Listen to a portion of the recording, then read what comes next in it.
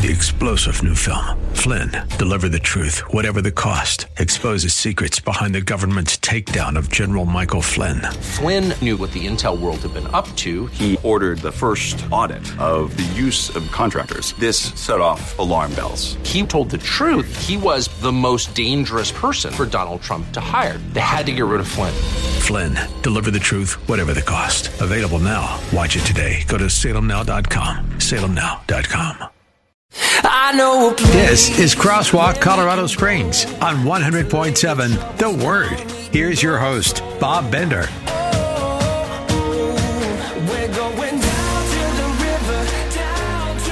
Thank you, Matt West, my producer. What a great job he does. Punches the buttons, let me know when I'm on. Couldn't make it without him. What a joy it is to serve the Lord here at 100.7 The Word. And you do get the Word here. You get encouragement, and you get to be equipped and challenged, as well as, hey, a little enjoyment along the way. Well, thanks for joining me this Friday afternoon in your home, where you're headed home, at the office, wherever you are. You're going to hear a wonderful, wonderful story today. One perhaps you've heard, perhaps you haven't, that'll change your life.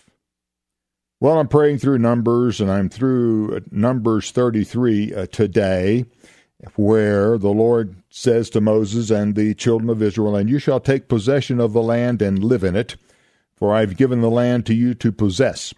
But if you do not drive out the inhabitants of the land, they will become as pricks in your eyes, thorns in your sides, and they will trouble you in the land you live."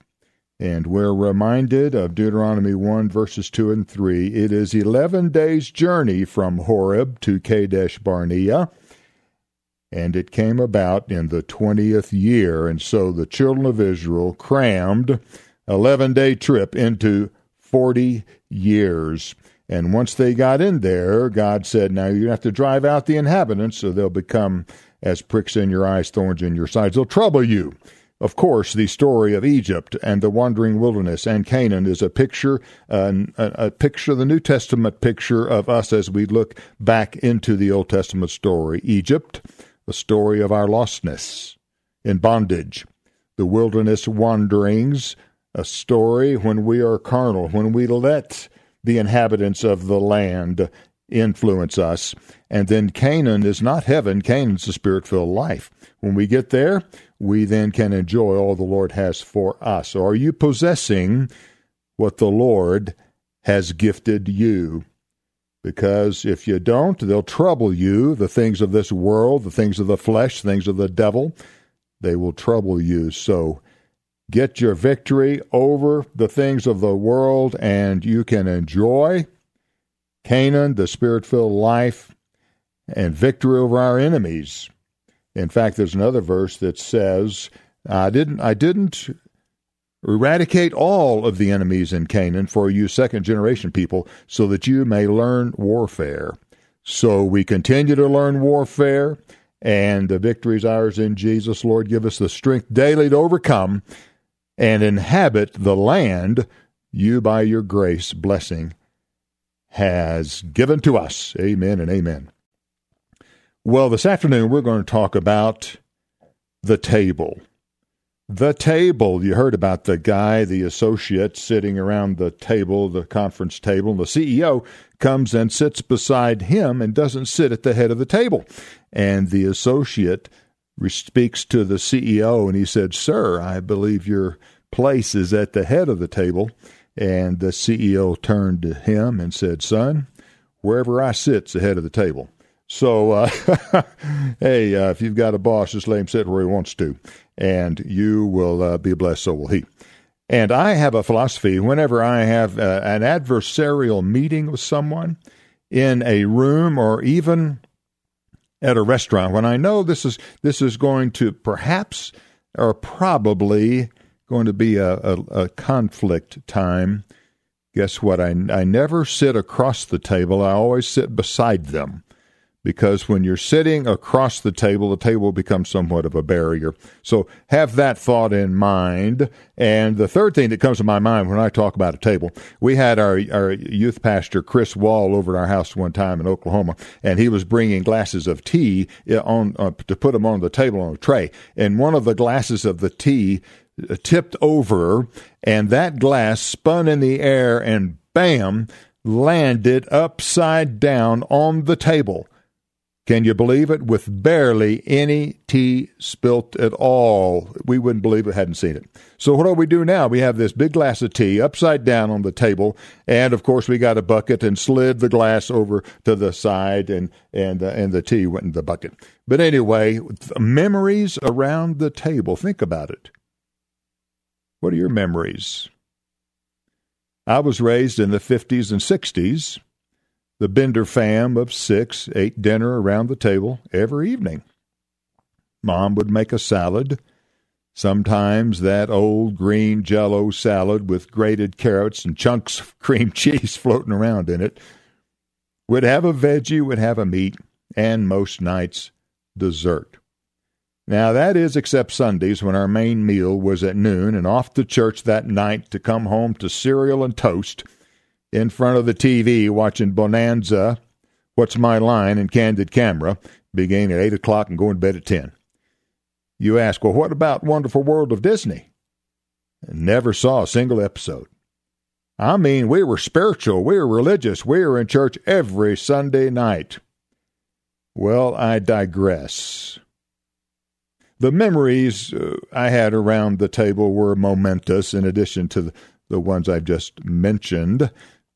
One of the first pieces of furniture we bought as newlyweds, I believe it was a guilt offering because I forgot my wife's birthday, was a dining room table, one of those round oak ones with claw feet, weighs 3,000 pounds.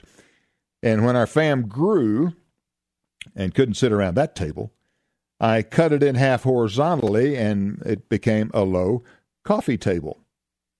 You see, the table was significant when we raised our children in that environment. In our church in Oklahoma, our dining room table had a bay window in front of the table, and during our first year there, church members would drive by to check on their new pastor's home, and they'd peer from the street through their car, and we'd just wave at them as they drove by slowly. Well, our fam has fond memories of great fun and good food around the table. In fact, in our home here in Colorado Springs, we have an outdoor table in our backyard that seats 22, custom made just for that space, so our 20 family members who live in town can gather around it monthly as we do.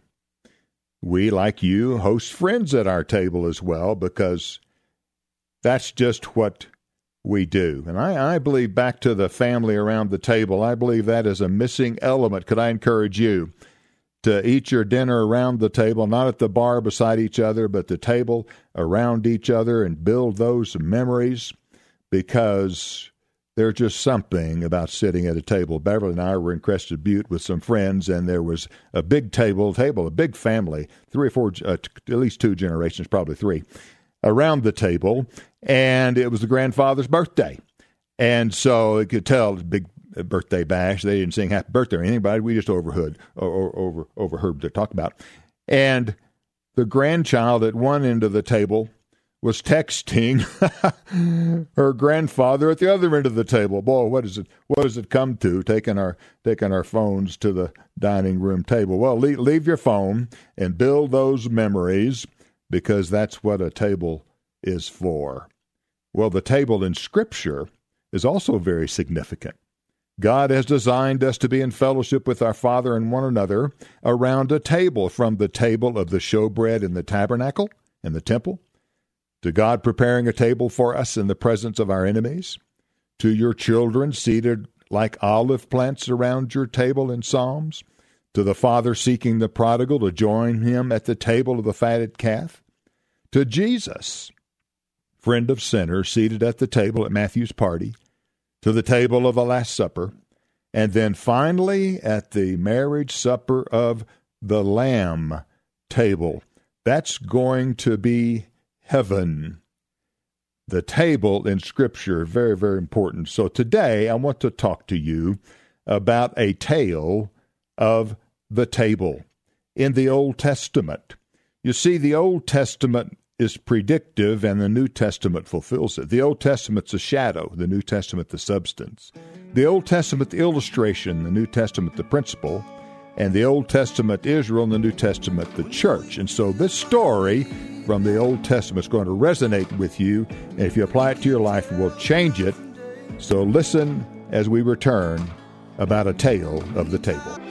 Crosswalk, Colorado Springs on 100.7 The Word.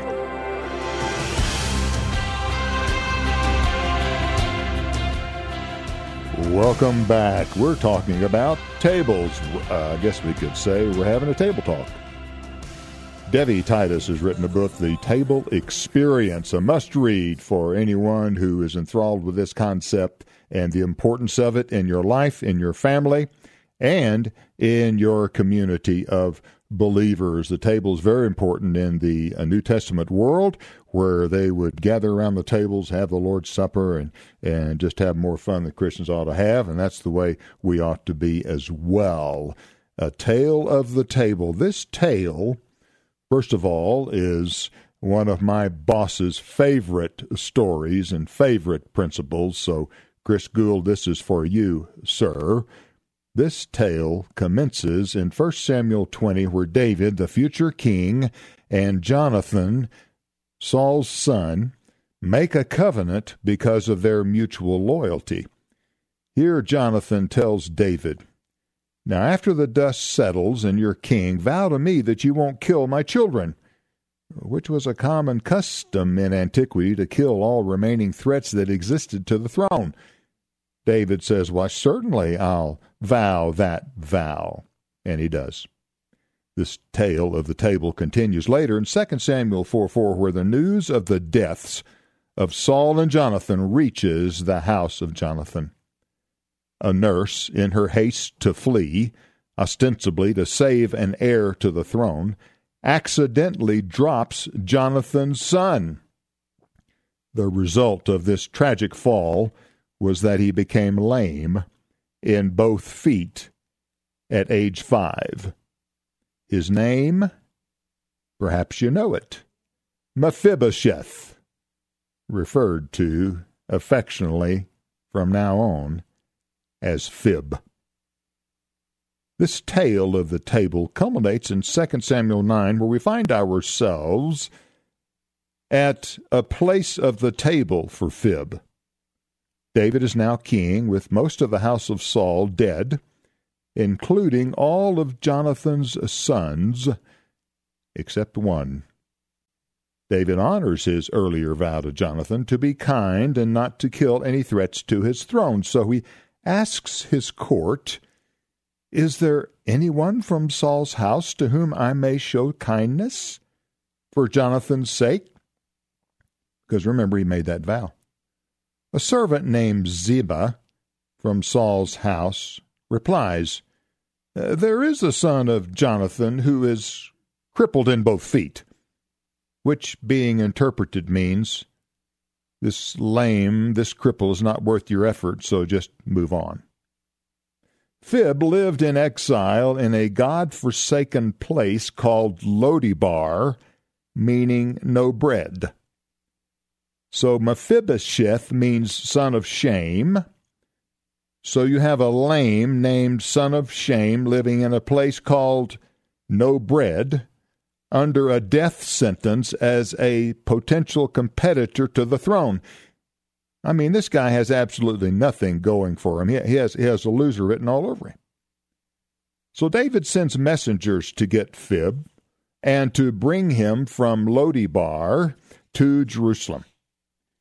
He had been living in secrecy, cared by others.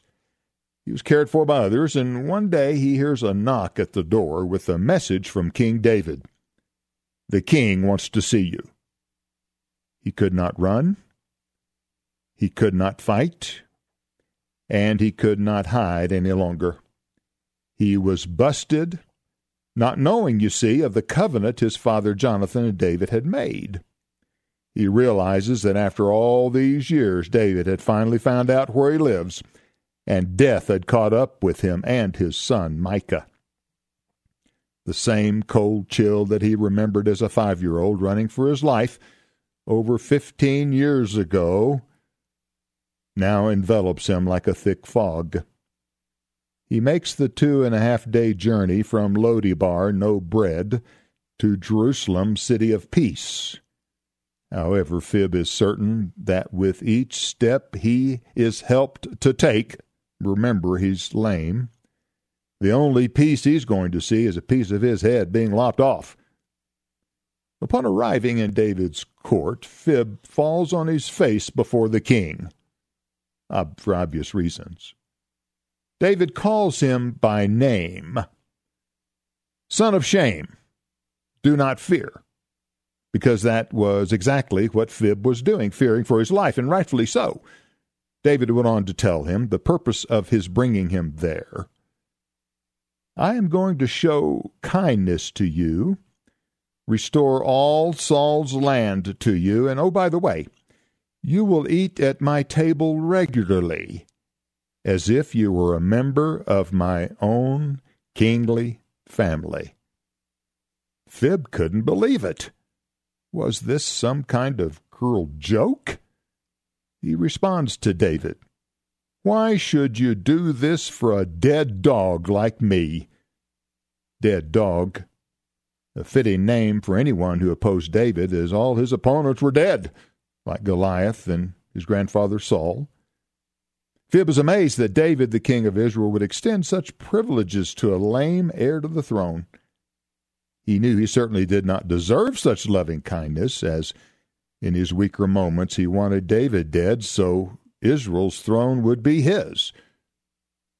But Fib is shocked, humbled, and grateful. So our tale of the table ends. So Mephibosheth lived in Jerusalem, for he ate at the king's table regularly. Now he was lame in both feet. 2 Samuel 9:13.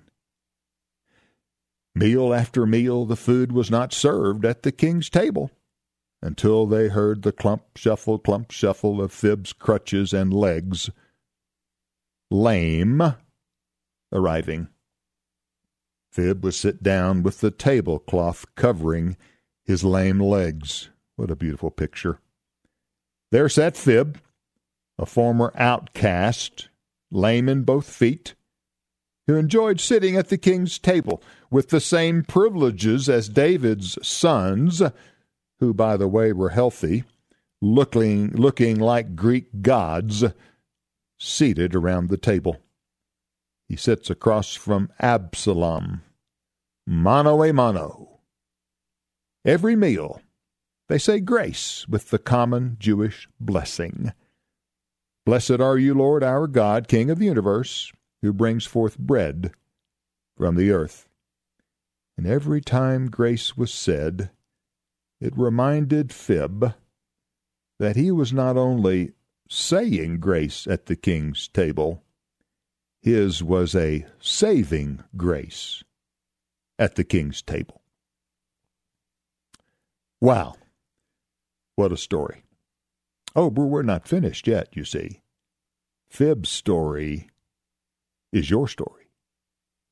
Fib's story is my story.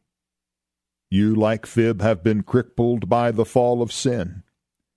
Perhaps you're crippled because someone else dropped you, or at least you perceive they did, purposefully or accidentally. Maybe it was your parents, your spouse, your child, or someone else in your life. Maybe even another church has dropped you.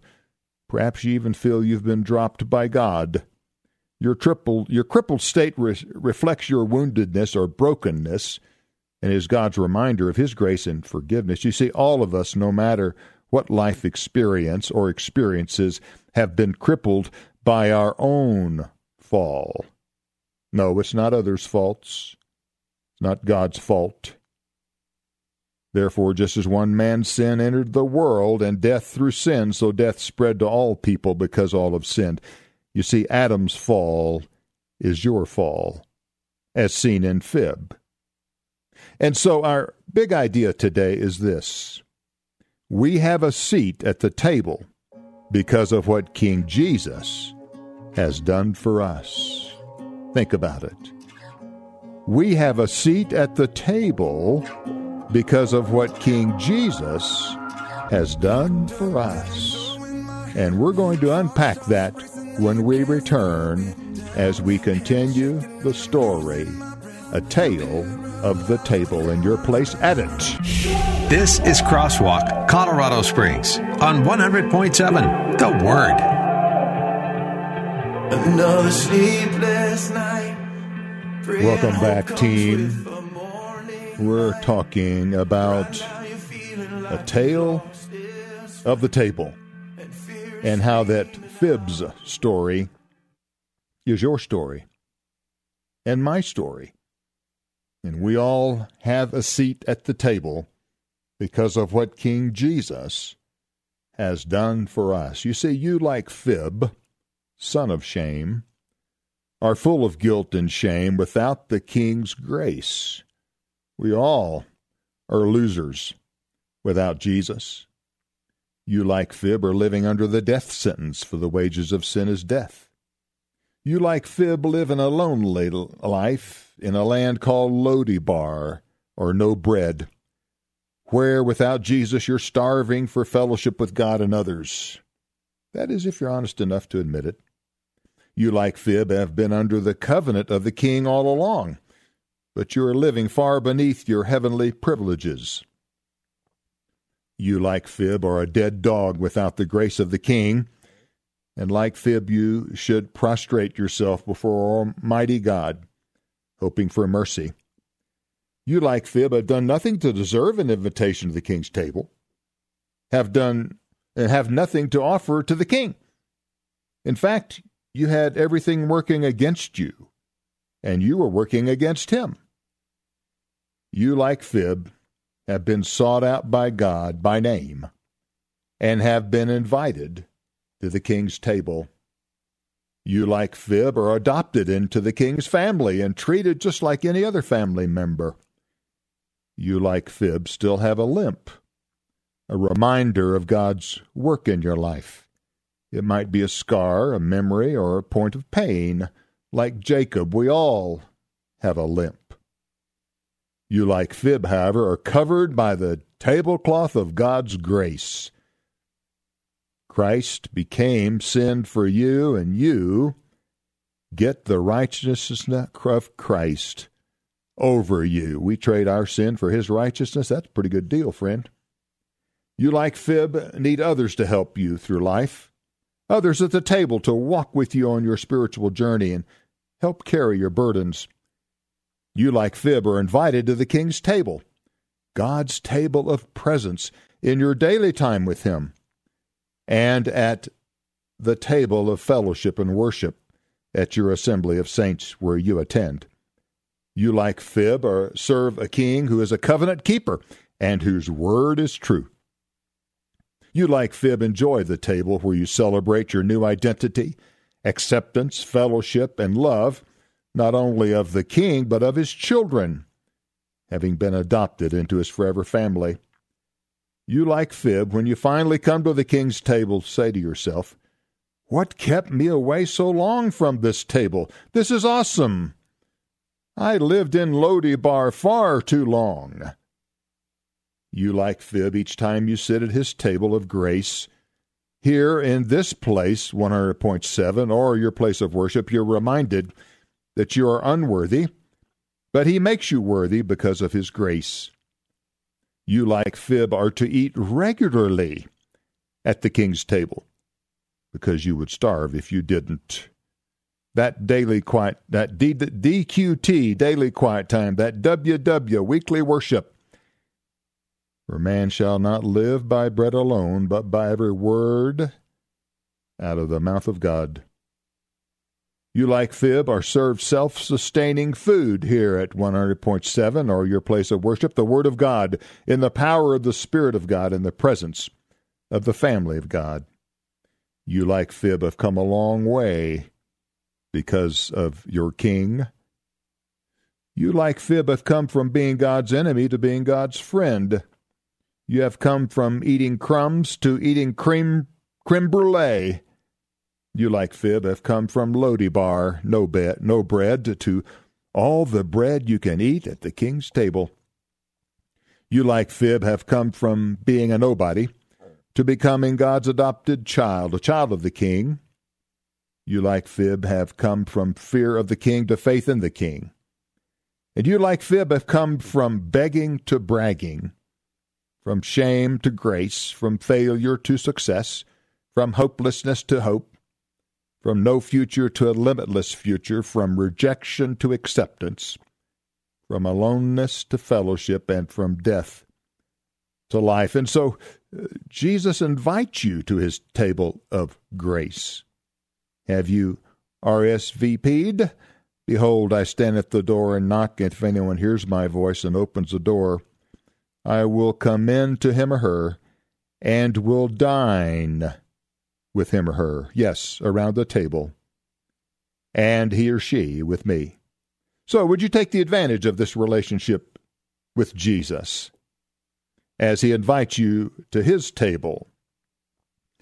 You see, our time at the table and our tale of the table not only is a picture of our unity with Jesus, but there's a second aspect of the tale of the table, and that is community with others.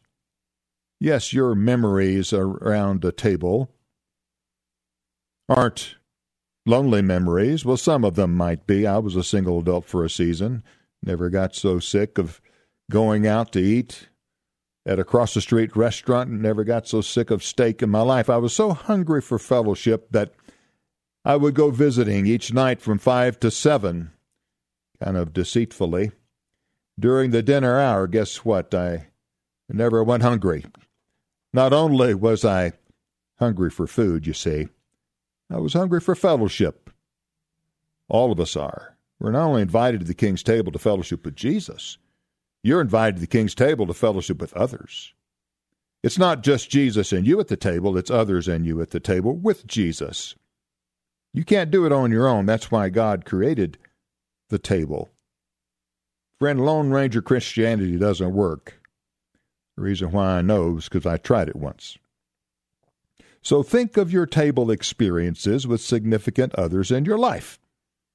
Arriving empty and leaving full of food, fun, fellowship, shared stories, praying together, making memories together, meeting new people, bonding with one another. Sounds just like church, doesn't it? Well, that's exactly what church is. Fellowship with one another. So what occurs at the table reflecting the sweet fellowship of the fellowship you enjoy at your church with some of the greatest people, really? You see, our fellowship is characterized not only at the table, unity with Jesus, community with others. Some of you over 50 may recognize the TV series of the 80s, Cheers, a bar. The theme song was, "Making your way in the world today takes everything you've got. Taking a break from all your worries sure would help a lot. Wouldn't you like to get away? Sometimes you want to go where everybody knows your name, and they're always glad you came. You want to be where people know that not everybody's the same. You want to go where everybody knows your name, and they're always glad you came." Bars. What happens at bars? I've heard what happens there because I've only been in a bar once, and that was to witness. Really, they have a happy hour. It's a place of enjoyment. People are engaged in the same activity. There's acceptance without judgment. There's singing, intoxication by the spirits. People are influenced, although negatively, by what inebriation brings, becoming someone else. And the bartender keeps confidences and even becomes a counselor. These are the same things that ought to happen in church. And so let's not let the devil steal what we can enjoy. Let's let the church be the church, a spiritual bar, if you will, where everybody knows your name, and glad you came, and you'll leave not the same. When we return, we'll conclude our time together. Crosswalk, Colorado Springs, on 100.7. The Word. I got nothing. Yes, indeed. Here at 100.7 The Word, you'll always find the truths of Scripture and Jesus being lifted up. And that's what we are experiencing this evening, our little chat concerning a tale of the table, the story about Mephibosheth. Fib's story is your story and mine. And the principle is we have a place at the table of grace because of King Jesus. I hope you're humbled at that. I hope you appreciate that. And you see, when we quit wandering, wondering, we begin to wander. If you don't wonder, you'll wander. So let's never, never, never get over the wonder of what Jesus has done for us, inviting us to the table. Not only is it a table of grace and unity with Jesus, it's a table of community with one another. A Christian bar, if you will. You see, the devil isn't that creative. He just offers a poor counterfeit of the real deal. So at our table of fellowship, there is acceptance without judgment and singing and intoxication of the Holy Spirit, and people are influenced, become somebody else. And the bartender, those who tend us, keep confidences and become our counselor as we sit at the table with others. Peter at Pentecost, when they were filled with the Spirit in Acts 2:15, says, "These men are not drunk." But he didn't stop there. He says, "These men are not drunk as you suppose." He didn't say they weren't drunk. He just said they weren't drunk like you think. They were, as it were, drunk on the Spirit, the very thing Paul commands us to be in Ephesians 5:18, be filled with the Spirit, not drunk with wine. So we are to be influenced by the Holy Spirit of God in our happy hour, even in this happy hour with you. Be a part of a community of fellowship. If you don't have one, come to Cross Fellowship Church, and it will change your life. Jess Moody's written a book, A Drink at Joel's Place. And so Peter quotes Joel in Acts 2, and let's drink of the Spirit together, community with one another, at the table. Francis Chan did a video once about a gang member who became a Christian. And the gang member became a part of the church, and he talked to Francis, and he said, I'm disappointed. You know, in my gang, we stuck together, we ate together, we had each other's back, we were united in fighting our enemy. I was hoping that the church would be like that in a good kind of way. And he said, you know, I long for my gang. Well, team, I guess we're not only supposed to be a spiritual bar, we're supposed to be a spiritual gang. Every time we gather, stick together, eat together, have each other's back. Death and life are in the power of the tongue. Proverbs 18:21. Let's don't be breathing death on people. Let's bring life on people. Help them to be accepted in the beloved.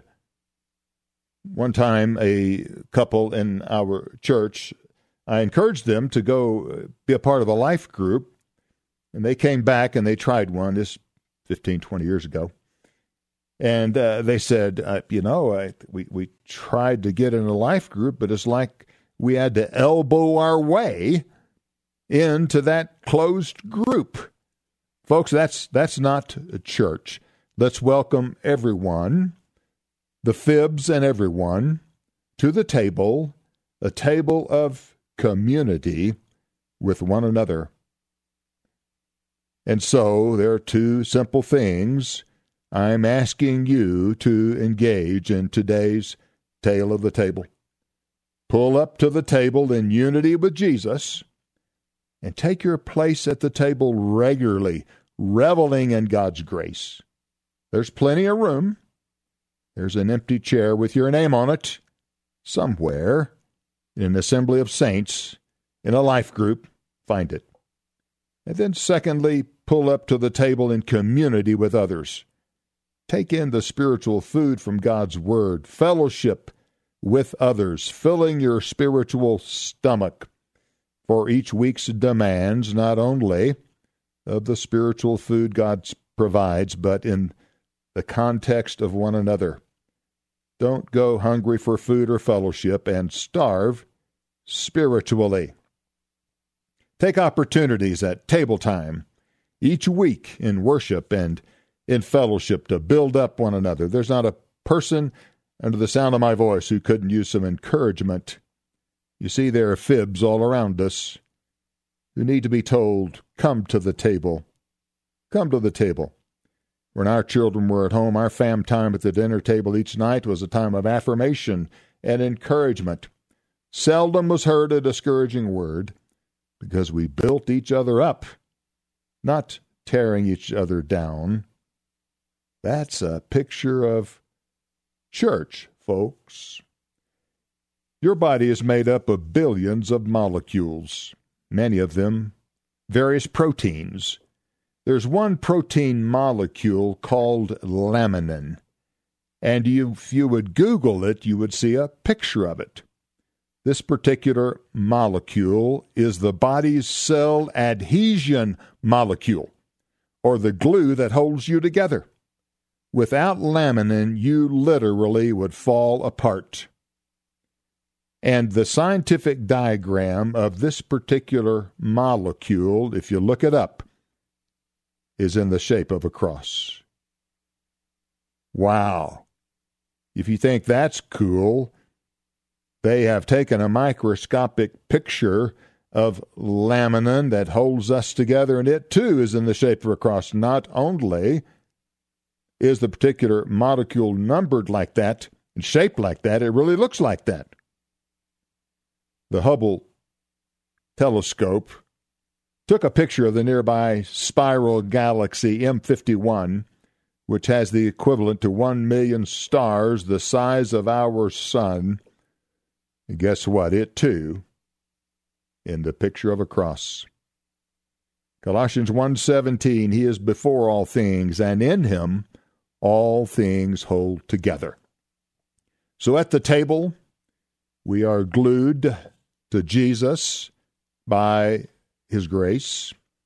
We are joined together as co-heirs, family members, members of God's family, in community, unity with Jesus and community with others. You know, there was a time when people asked, is Christianity true?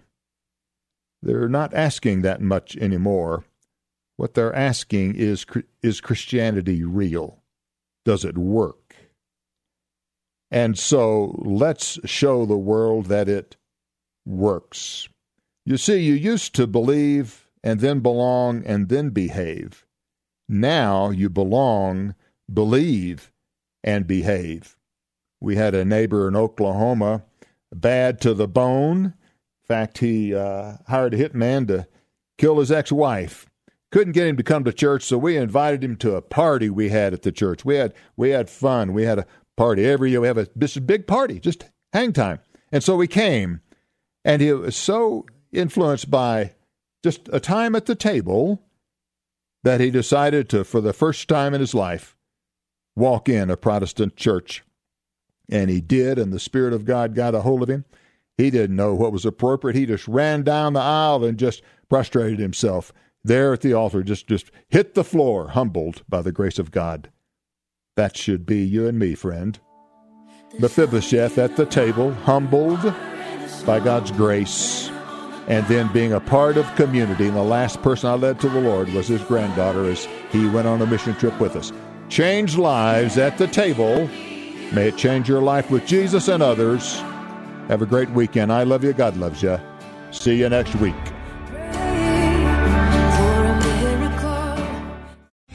3-star General Michael J. Flynn, head of the Pentagon Intelligence Agency, knew all the government's dirty secrets. He was one of the most respected generals in the military. Flynn knew what the intel world had been up to. He understood its funding. He ordered the first audit of the use of contractors. This set off alarm bells.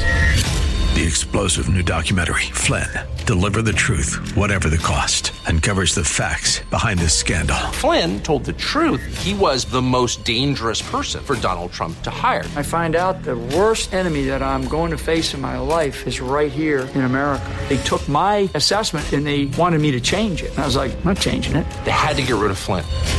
With in-depth interviews, archival footage, and never-before-seen personal records of the man behind the headlines. I just felt like I was drowning. Flynn, Deliver the Truth, Whatever the Cost. Available now. Watch it today. Go to salemnow.com. salemnow.com.